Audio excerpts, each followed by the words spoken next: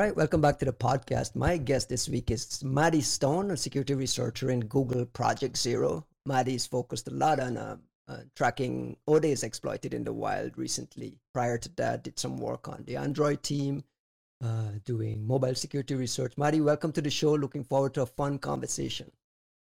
Thank you so much for having me.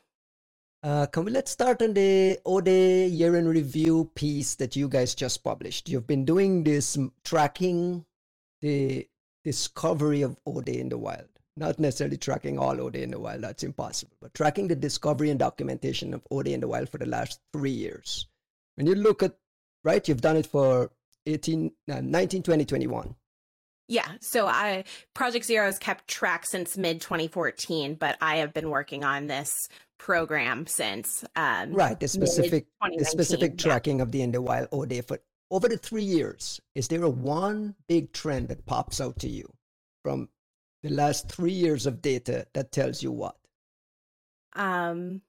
Last 3 years, we're starting off tough here. Okay, if because I want to put the whole thing into context, right? And start to because the whole idea is to start collecting this data so we can start seeing patterns. And this is like earliest stage. Even 3 years is early stage, right? Yeah. So I think the biggest thing we can take away is that I think there's more use of zero-day exploits than I think a lot of us in the industry wanted to talk about, and that the use of these zero-day exploits, or these zero-day exploits that are being used, are not quite as technically sophisticated as we all like to make them out to be. They're not this once in a lifetime, requires such extreme knowledge, expertise, and time to put in that actually, it looks a lot like things we've seen in public. So I think that's really what we've seen thus far in the last 3 years. But that tells us also that they don't need to, right? They don't need to be ultra sophisticated. The handful of sophisticated ones, there are a handful. You can count it on one hand. The ones that are really, really technically, but marvel at the technical brilliance of some of these things.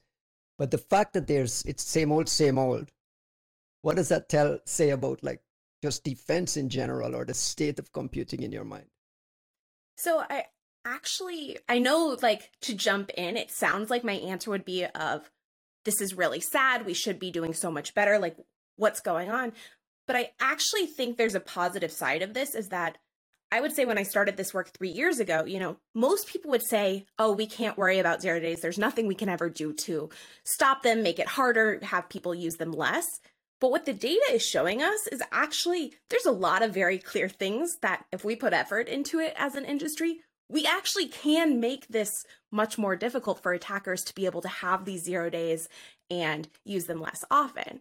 So I think knowing that, oh, this isn't this thing we've never seen before, studying attack surface that aren't even on our radars, it shows us, wait, actually, if we do put the investment into these types of solutions that, the industry has been talking about for years, it's very likely we will get a real return back on those types of efforts. Let me seg to, you mentioned making ODA hard. Let me seg, that's kind of like the Google project mission mantra over the years. Our mission is to make ODA hard. And through this kind of sharing of research and pointing out where signs are we. At the end of your blog post, you say, as an industry, we're not making ODA hard. So, I mean, you mentioned incremental improvement and things getting better, and you can see things getting better, but at the same time, ODA is not hard. The data shows it. How do you balance that in your mind? Well, so yes, the Project Zero mission, since it was founded in mid-2014, is make 0 day hard. What does that mean? Let's linger there for a second. What in your mind, what does that mean? So I don't think there is one clear definition of what hard looks like. So what I'm actually really focused on is those incremental improvements of what does it mean to make it harder? Because I think those are things we can actually track and get behind versus this, one point in the future that, no one can super define right now. So what harder looks like to me is that whatever capabilities attackers want, that doesn't just mean 0 days. It takes them more effort. It's more costly for them to maintain, requires more expertise and resources. So an example of that is, like 5-10 years ago, you could pop a lot of desktop computers, or mobile phones without even using a 0-day. Right. So, that's the first step, is that people could be hacked and owned without ever needing to use one of these 0-day exploits. So the fact now that in a lot of cases they're required, that is an incremental improvement in security. So then when we're talking making 0-day hard or harder, that looks like now today you don't just need one of those 0 days, like to own, say, an Android device. You generally need 3 0 days chained together. So you can't just go and say, I found a 0-day vulnerability and I'm going to figure out how to exploit it. You now have to do that 3 times. So that's what, to me, makes 0-day harder means. It means that you can't plug and play and using the same exploit methodology and just put another vulnerability in it. It's every time one of your capabilities are caught, burned, patched, you have to start from scratch. Right. So you're adding cost, adding resources, and just kind of raising the bar and raising the cost for the attackers. But at the same time, right, the state of play is if you go to Tianfu Cup or Pwn to Own, everything still gets owned, right? Every modern device still gets owned. I've been covering Pwn to Own for 10, 15 years. Charlie Miller used to show up and pop an iPhone with one single memory corruption bug. Today, those guys need 4 or 5. So your data, it's clear. It's clear that we've made it harder. Mm-hmm. But even at harder, we're still, I'm a cynic, right? So I'm going to, full disclosure, we're still nowhere near protecting ourselves. We have a ransomware epidemic. Everything seems to be owned at a time when, the security research community feels like we're moving the bar forward. And when I talk to CISOs and defenders, they feel helpless. So I'm trying to balance, like, where are we? So, and I think that's sort of combining 2 different issues there. So ransomware, in a lot of cases, they're not even using 0 Correct. days. And that's my point. That is a different level of security that most organizations, if you have not covered the bare minimum of, good security practices, you'll get compromised. Then probably focusing on 0-day exploits is not where your resources should go yet, because the whole goal is you want to make it as hard as possible for attackers to get into your systems. They shouldn't just be like, oh, well, they weren't that high value of a target, but it's easy peasy. So like, why not throw them into the bucket? That's sort of the goal of this 0 days hard. And when we look at, the known 0-day exploitation, and I don't think we know a lot of what's going on. I still think we only know a small percentage. In the scheme of things, it's not everyone is getting pwned with 0 days. And so in that sense, I think we need to sort of remember that, yes, someone will always find a way into devices. What we want it to be is that they've put in so many resources and it is so special, so precious, and so rare for them to have this capability that they use it with so much discretion that they don't get a lot of return out of it. They may only use it on their 1, 2, or 3 top targets versus, say in a watering hole where there's a good chance, some other people will stumble upon it, find it, and burn their 0 days. When we're seeing that sort of lackadaisical attitude of, I'm going to use these 0 days with discretion, that's a very clear indicator that, 0 day is absolutely not hard enough, and that we need to keep working on and focusing on this mission. But as we see things get more targeted, I think that's also an indicator that, like, okay, these are becoming more of a precious resource to attackers. I remember all chatter of 0 day and O day. In the while, O day used to be the forte of nation state attackers, apex predators with unlimited resources. That has changed. Cyber criminals, ransomware guys, access brokers, and all these subsets of the ransomware ecosystem are using O day. Like, O day is now accessible to a larger, or maybe we're now visualizing it. Maybe it's always been accessible. But in a lot of the ODA reporting, it's no longer the forte of like apex predators. So the vulnerability seems to have filtered down. Is that fair? So I don't actually know of last year, like many, if any. I think there might have been 1 or 2 that we believe were affiliated with ransomware. But in out fairness, of that, you're like, not covering all of them either. I mean, we should make that, we should kind of set the parameters around it. Your ODay spreadsheet only looks at things that Project Zero is interested in. Can you kind of help me explain the scope of your ODay thing? Yeah, so the scope that we focus on, which is defined, like, we have a tracking spreadsheet so everyone can see the data that we're working off of, and, you know, do peer review and things like that, because more eyes and brains on this topic is better. But we have scoped it to largely the large consumer products, large geographically diverse products around the global. So we don't really include any IoT devices. We don't include 0 days like against WordPress plugins or VPNs and Accellion and some. That's why I'm saying if your data is not showing crimeware groups using ODay, it's because maybe you're not looking at the places they're using ODay, which is on these VPNs and network appliances and that kind of thing.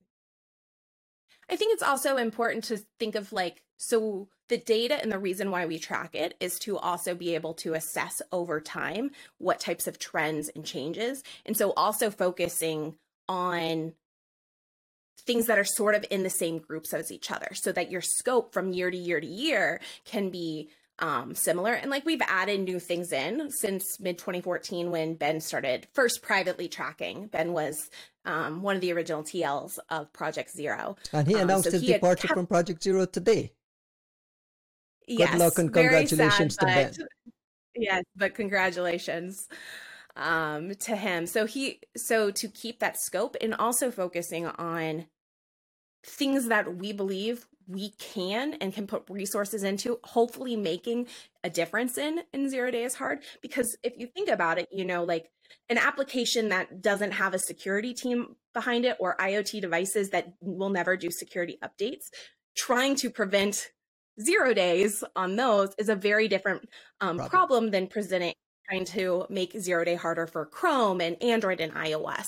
So yes, our scope is different than maybe, you know, every 0 day on there. There's been like some 0 days named as DOS attacks, or they're DOS vulnerabilities. Right. And so we don't really use those because they're not the same problem, and they're generally not used in the same way with the same societal impacts as, you know, 0 days that are coming from commercial surveillance vendors or targeting, you know, Windows machines and enterprises in that respect. The raw numbers are going up. The first year, I believe in 2020, your tracking had 25, up to 28 in 20, and last year your tracker detected and it's documented a detection and disclosure of 58 in the wild ODays, right? The number is climbing. Yep. Yes. This is not a number this number isn't climbing of how many 0 days actually in the wild. This is how much we've actually detected and disclosed. Are we better at finding them, or are they using more? Is the volume so high that it's just bubbling up to the top, or are the tools and people and all these things just better at ferreting out these things? So I go into more detail in this blog post you referenced, the year in review, but when looking at the data, my perspective in Project Zero's is that it's this uptick from 2020 to 2021 is not solely and can't really be explained by a higher use of 0 days. What it looks like is there's a lot more detection and disclosure. Because while I say we track 0 days used in the wild, we can only track things that we know about. And unfortunately, attackers don't really want to come to me and say, hey, I'm using this 0 day. You haven't caught it yet, but hey, give me credit where credit's due. If they want to, I would love that. But so far, that hasn't been how this is going.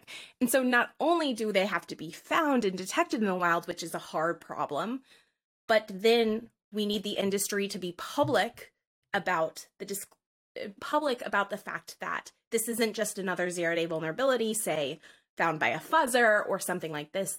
There is evidence to support that it is being actively exploited in the wild. And so that's where I think the numbers come from, not the use, but the detection and the public knowledge of them being 0 day. And the reason why I feel somewhat confident saying it's more of this latter part is because even in 2021, it's the first full year that we had Android and Apple actually labeling in their security bulletins that when they had evidence to, or it's terrible reason to labeling believe though, that right? something- There is a report that this may have been exploited in the wild. Like some of the phrasing and stuff, it's just anyway. We have to get better at that. That's not a conversation for I here. mean, yes, 100%, but I'm also going to take the win that at least better they're than being nothing. labeled because we didn't know about all these in previous Yeah, years. your own company does And the same so- thing too. I mean, talk to your Android team as well, because a lot of the times you'll see a Chrome bug or an Android bug coming out of it, and the documentation is so vague you don't even know. And then anyway, that's not a conversation for now. It's clear that we're better at finding. It's clear that the tools are better. The EDR guys have figured out how to do their logging and finding and tracking. Researchers are better. Project Zero is amazing. Everything is better. But are we good enough?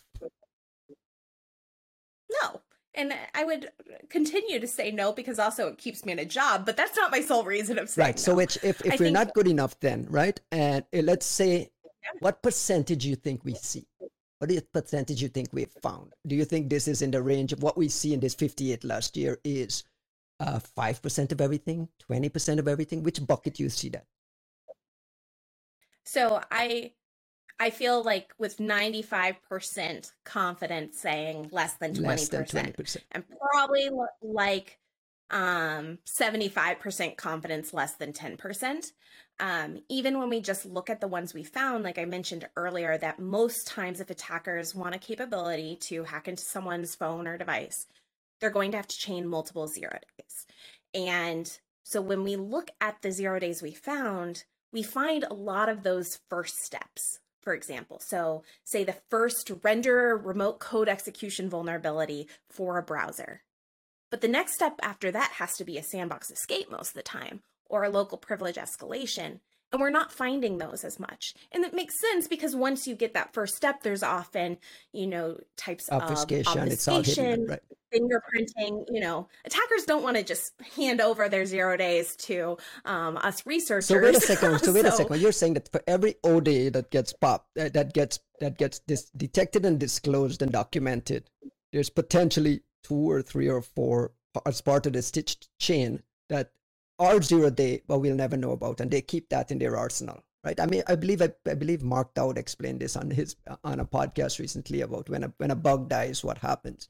So you're saying it could be 20% of what we're finding, right? Yeah, I would feel very confident saying we're seeing less than 20% of what's out there. I think if use a broader scope of what 0 day means, right, or like things, I would say it's even lower. But in terms of the targets we focus on, how do we double that? Definitely. What needs to be fixed? Is it the tools? Is it better people looking? Is it more people looking? How do we get that number from 20% to say 40%? So I think what's really hard in this area, and it's something that I've been struggling with, is that all of our quantifiable metrics generally, in terms of percentage effectiveness, they're made up, right? They're leaning on expertise and conversations and collaborations and things like that to come up, but we will never have a sure answer. And so that's where focusing on those numbers is hard. The things I think we can do to improve it is, one, as an industry, leaning into more transparency, because when a 0 day is detected in the wild, that is the failure case for attackers. They really don't want us to detect it, fix the bug, because they no longer have that thing to use. But we're not able to capitalize, and I say we as the whole industry can, because samples aren't shared or technical details aren't shared or things like that. And I know, like, even from our side, like, transparency on some of these things is really stinking hard because you also don't want to lose your ability to find the next step or things like that. But if we're not, creating an exploit mitigation for every exploit technique, if we're not all sharing that, okay, these are generally who these actors are targeting right now, which is not really my area since I'm not a threat intel person, but, across the board, being able to share all this information to protect those who are generally harmed with 0 days, like, I think that's where we will see the biggest improvement. And obviously more resources going into zero-day detection, especially I think from vendor teams, because they'll generally have the most access, telemetry, things like that. Can we link? I think that Can we linger a little what? bit on the transparency piece? Because you mentioned it as one of the conclusions and recommendations in the blog. It's kind of calling for an industry standard behavior from all vendors around public disclosure when there's evidence to suggest vulnerabilities exploited in the web. In your mind, what does best practices around disclosure look like? Like what would be a perfect case scenario that balances that need for, transparency and not giving up total visibility into what you have? Because there's, like you just mentioned, there's that balance between not letting them know everything that you know. And so what does it look like in your mind? Is it like standard phrasing in vulnerability reports? What would that look like? So I think there's a lot of different ways. Like, I'm not even at the perfect best practices stage yet. I would just even like Okay, a so yes or no. what's an Do you have reason incremental to next believe step this that is would make us a little happy? Yeah. Yeah. So I think, Chrome, Microsoft, Adobe, and some others for years and years, if they had reason to believe something was exploited in the wild, whether that was internal to themselves or a researcher reported and told them that, they would use different phrasing across the board to signal to the industry there's some Exploitation known happened, right? yeah. And so like Microsoft's is they just have a field on all of theirs that says Yes, yeah. exploited question mark, yes or no. We've talked a little bit about like Chrome's language versus Apple language, Android language. So if we can get that now across the industry as a standard, like I'm almost sort of like whatever language you want to use, just give us an indicator to know there's some evidence as a Well, very but first what do you mean by an indicator? that, Just language, just basic language that it's been exploited, or you're talking an indicator that helps the rest of us go look for signs of it ourselves? So I will even just take the binary yes or no reason because So at we're this not point, there you're yet. just advocating for baby steps. So at this point, let's not get too excited because we need to have these baby steps. There's just too much. Yeah. I mean, that's the fact that we cannot be confident for so many large vendors in this industry that they're telling us even yes or no, this vulnerability, there's reason to believe it's exploited in the wild. Like, that's something that I think should be a very basic, Should be an expectation. It should be a minimal expectation. Minimal action. I mean, and I argue that defenders and buyers, people who are buying these technologies, should be demanding this at a minimum as part of their buying processes. Yeah, and that's 100% what I was trying and have been trying to advocate for. And I also, talking to vendors, I understand why it's hard for them. And so that's where it's baby steps. But also as an industry, anytime there is that notation that something's exploited in the wild, press for these vendors when they admit that tends to be pretty terrible. It tends to be, oh no, the product A is so hackable, another 0 day in the wild. And so they're like, hey, we got a way less bad press before all of this was Maddie, public. but that's a sign of maturity, though. It's only an immature organization that looks at a fixed bug and sees that as something negative. Every bug that gets fixed, your product is better the next day, immediately. I mean, the idea that you fixed an OD and it's a negative thing, I think that's a sign of like immaturity on their side, not understanding that there's a certain sophistication among buyers that a fix is a better thing. And I completely agree with you, but I'm coming from the point of how do we get these changes? And so understanding where each of these vendors are to help maybe make that transition easier. So it's easier for them to do the thing we really want as security professionals. And so like another step that I think is super helpful, and I hope that we see more of, is where, especially in these open source products, especially browsers, open source engines, Chromium, Firefox, WebKit, the ability to tie back a CVE to like, what was the patch that was fixed? So we have some understanding of what's the vulnerability. And so like Apple this year, for the first time, started in their release notes for WebKit, which is the browser engine Safari runs on, they will tie back what's the bug report to the CVE. So there's now this way to start making a connection between, okay, this patch was for this CVE bug, and this is the one that was named in the wild. So we can start to get more information. So kudos to Apple for doing that. Chromium does a similar thing. Firefox does a similar thing as well. And so I think each of these incremental baby steps towards more transparency is important, because what that means is while that information of what's the patch for this in the wild bug is not probably useful for the majority of the people on this planet, or even the majority of the security industry, what that means for someone like me in my position is then I can go try to understand the root cause of the bug. I can work to see, was this patch actually complete? Did it just break that exploit they found, or does it fix the underlying problem? What other mitigations can we put into play that might fix the whole bug class instead of just the bug? And like, how did this code end up here? Was it, is it legacy? Was it a process thing that we could help come up with solutions for to prevent it in the future? Like all of those different things that hopefully as the industry, we can learn from this case of in the wild exploitation to make it that much harder. Mari, in addition to just the pure volume rising, one of the big trends I've seen over the last 3 years, looking at your spreadsheet, is the words memory corruption. Is it memory corruption? How do you describe it? Memory safety, memory, whatever. Memory corruption. I use memory corruption. Like everything's memory corruption. I think this year, we have one that's a design issue, and the rest are all memory corruption issues. I think it was like 60-something% were memory corruption this year. Oh no, I'm talking about 22 this year. Yeah, this year. I just looked at 2022. My brain was on the year. You're at 15, 2022, and I think 14 are memory corruption issues. My point is, since I've been writing about security in 2001, I've been writing about the fight to mitigate memory corruption issues. It's 2022. This feels like not a tractable problem. It feels very much like your spreadsheet is making it very, very clear that this is the number one thing we need to address, mitigating memory corruption issues.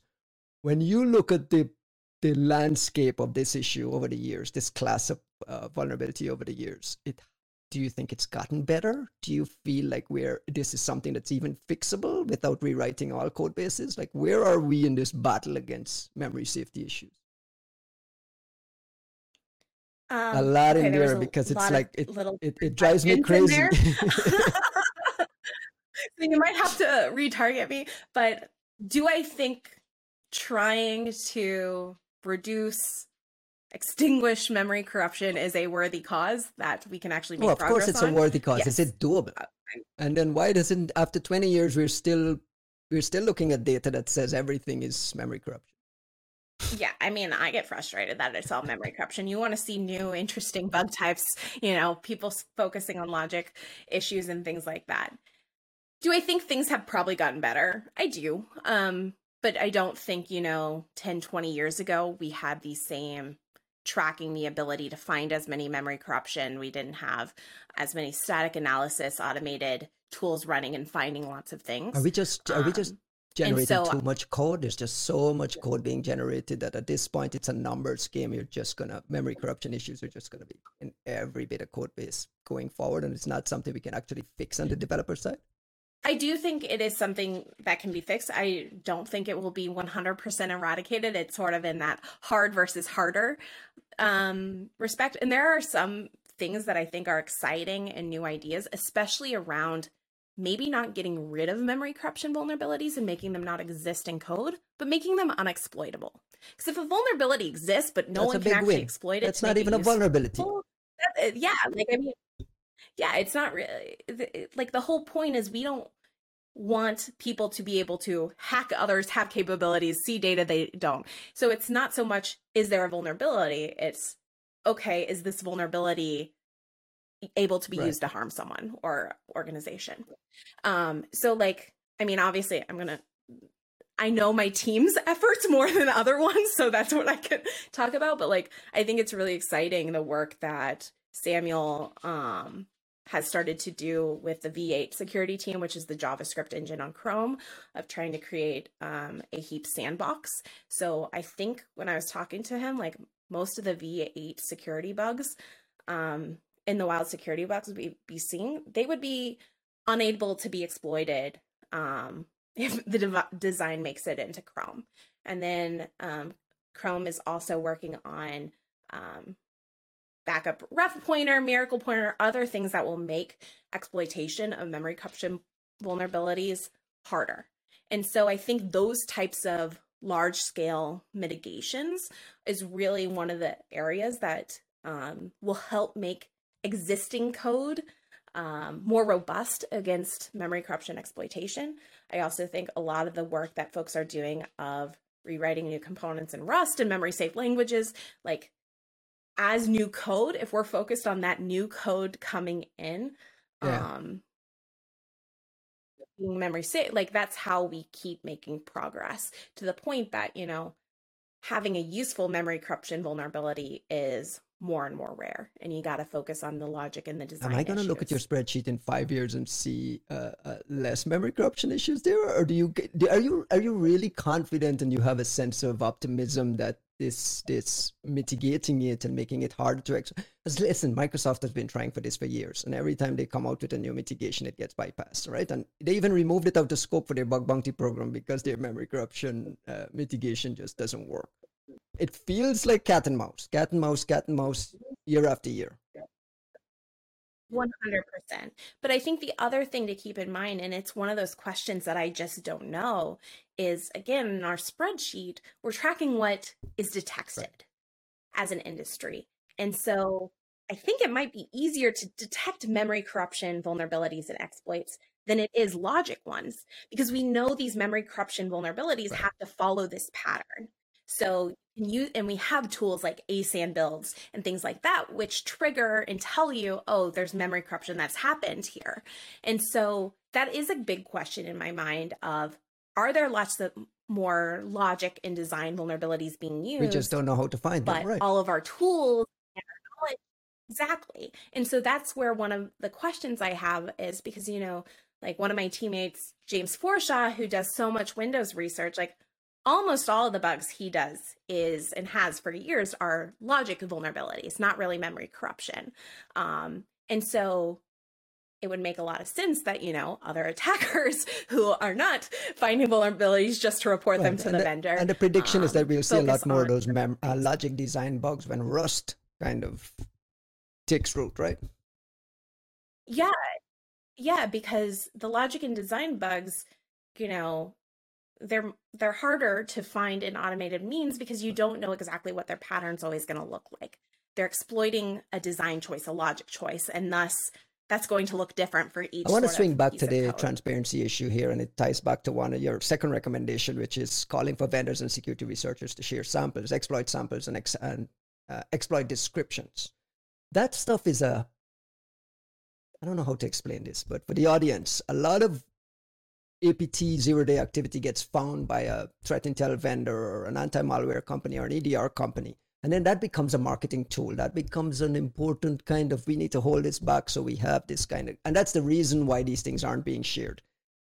What does that look like in your mind? Is there like a best practices piece there that you can, what does that number 2 recommendation look like to you? Your own company is somewhat guilty of this. You kind of leave us in the blind saying there's this amazing maze of zero-day activity and multiple amazing things. Your door is wide open and good luck.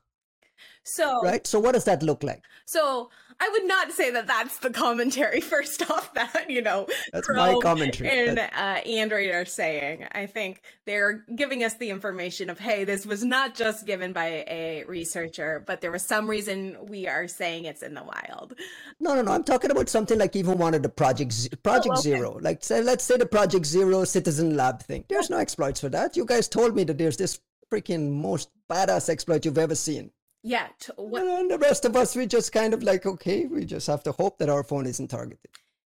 Yeah. And so I think it's hard. And that's where Project Zero, I think even in our blog post, we admitted we were like, we have not quite figured out, you know, the perfect answers to these questions, because there's each case is it because of NDAs? Help the audience understand what blocks that. So one, it's if we do look at the tracking spreadsheet, we will see that lots of these 0 days to all different vendors are reported anonymously. And so what I would take from that is that if someone's reporting it anonymously, then there's a reason behind that.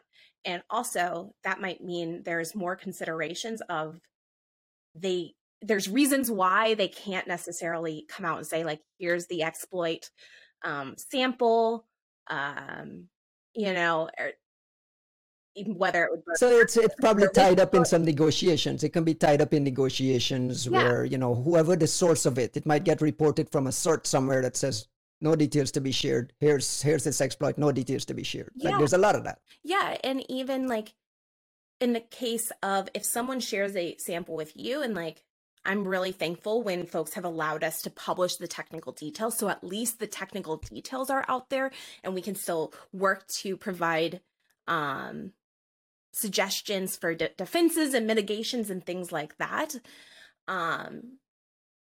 That it's not your choice as the person who it was shared with, whether the rights to that data still belongs to your source, right? Yeah, and you want to be. But so what you're arguing here is for your source to change his mindset, right? I mean, not necessarily your source, but sources in general to change their mindset around allowing the sharing of these. So I don't feel confident saying that either, because I don't know, you know, the details behind whatever sources or how 0 days may come to be.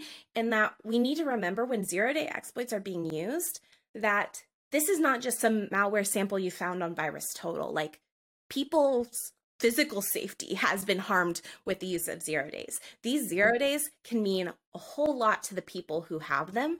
And so I don't think it's fair for me, from my, you know, home office sitting here safe and sound, to be able to tell someone what will or will not, what risk they should be willing to take, because I want to be able to see the sample. But at the same time, I put that recommendation out there because I do think there's so much from the industry that we can learn from these samples, and that trying to it's a major dark spot. It's a major dark spot. Yeah, and trying to lean further into default behavior is sharing, and it's the exception when they can't be shared publicly, rather than, I think where the industry is right now is the default is not to share, and the exception is when we think there is little risk and things can be shared. So that's what I'm hoping to push for. And that in the meantime, like, if people are still feeling scared and hesitant and worried about sharing the sample, then maybe they can share the sample with orgs like myself or other research organizations, threat intel teams, who will write up the detailed technical aspects. Because one of the biggest reasons I care about these samples as well is that when you're using a 0 day exploit, there's really two parts to it. Yes, there is the vulnerability, but there's also the way that they go about and make that vulnerability useful. So what I call the exploit method or the exploitation technique.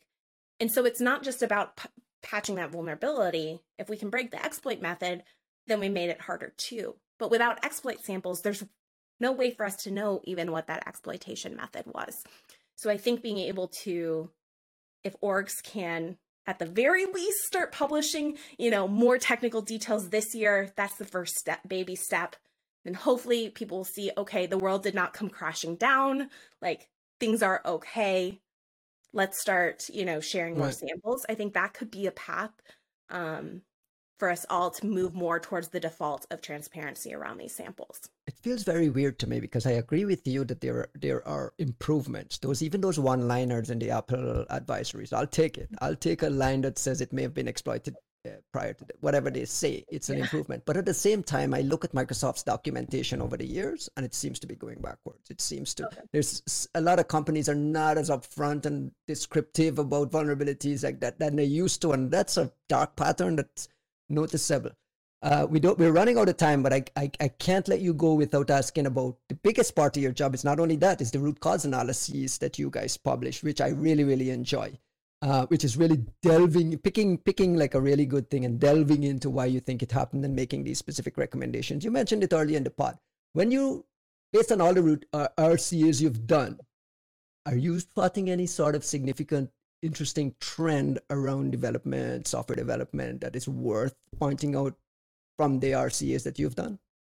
The thing that I see is the biggest trend from year in review 2020, year in review 2021, and so far into 2022 is not only do these bug patterns and the components being targeted look similar to public security research and previous bugs we've seen, but they're actually often variants or bad fixes of previous. Right, that's a big trend. Is like a lot of the fixing isn't complete. Yeah, and as someone in the security industry, I understand sort of why, like, platform and vendor security teams are so under-resourced, and fixing patches and triaging vulnerabilities is not something like the tech industry generally rewards in terms of promotion. It's the crappiest job too. Yeah. And so crappiest job. Yeah, and it's a really hard, like, it's a hard job. So I can't come in and say, vendors, this is how you fix this. But I think it's something we really need to take a look at of, okay, so we're seeing this even when the original bug was, say, an in the wild 0 day, the fact that a couple months later, that patch wasn't even completely fixed, and now the attackers are back and exploiting it just by this little change to their code. I think that's something we really need to focus on, because we're not capitalizing on the fact that we've caught one. We can see what they've done, we can see what they know and fix it so they can't get back in. So I think that's the biggest thing is just good patching, good mitigation, the basics. We got to do well at the basics first. You guys are giving the skeptic too much. It feels like there's just so much room for pessimism with where things are. But I think the work that you guys are doing is among the most important work. We haven't talked about one day, and there's a lot of things to talk about still in this thing. So Maddie, come back anytime you feel like come back next year. Hopefully when we have this conversation in, let's say, 5 years, these numbers are trending in a better direction. Yeah. And I mean, I know you're saying this is all giving you reason to be pessimistic, but it's giving me reason to be optimistic. There's things we can do, and things that even the industry has done to take those baby steps. So I'm hopeful. All right, let's leave it right there. Thank you very much, Maddie. Thank you.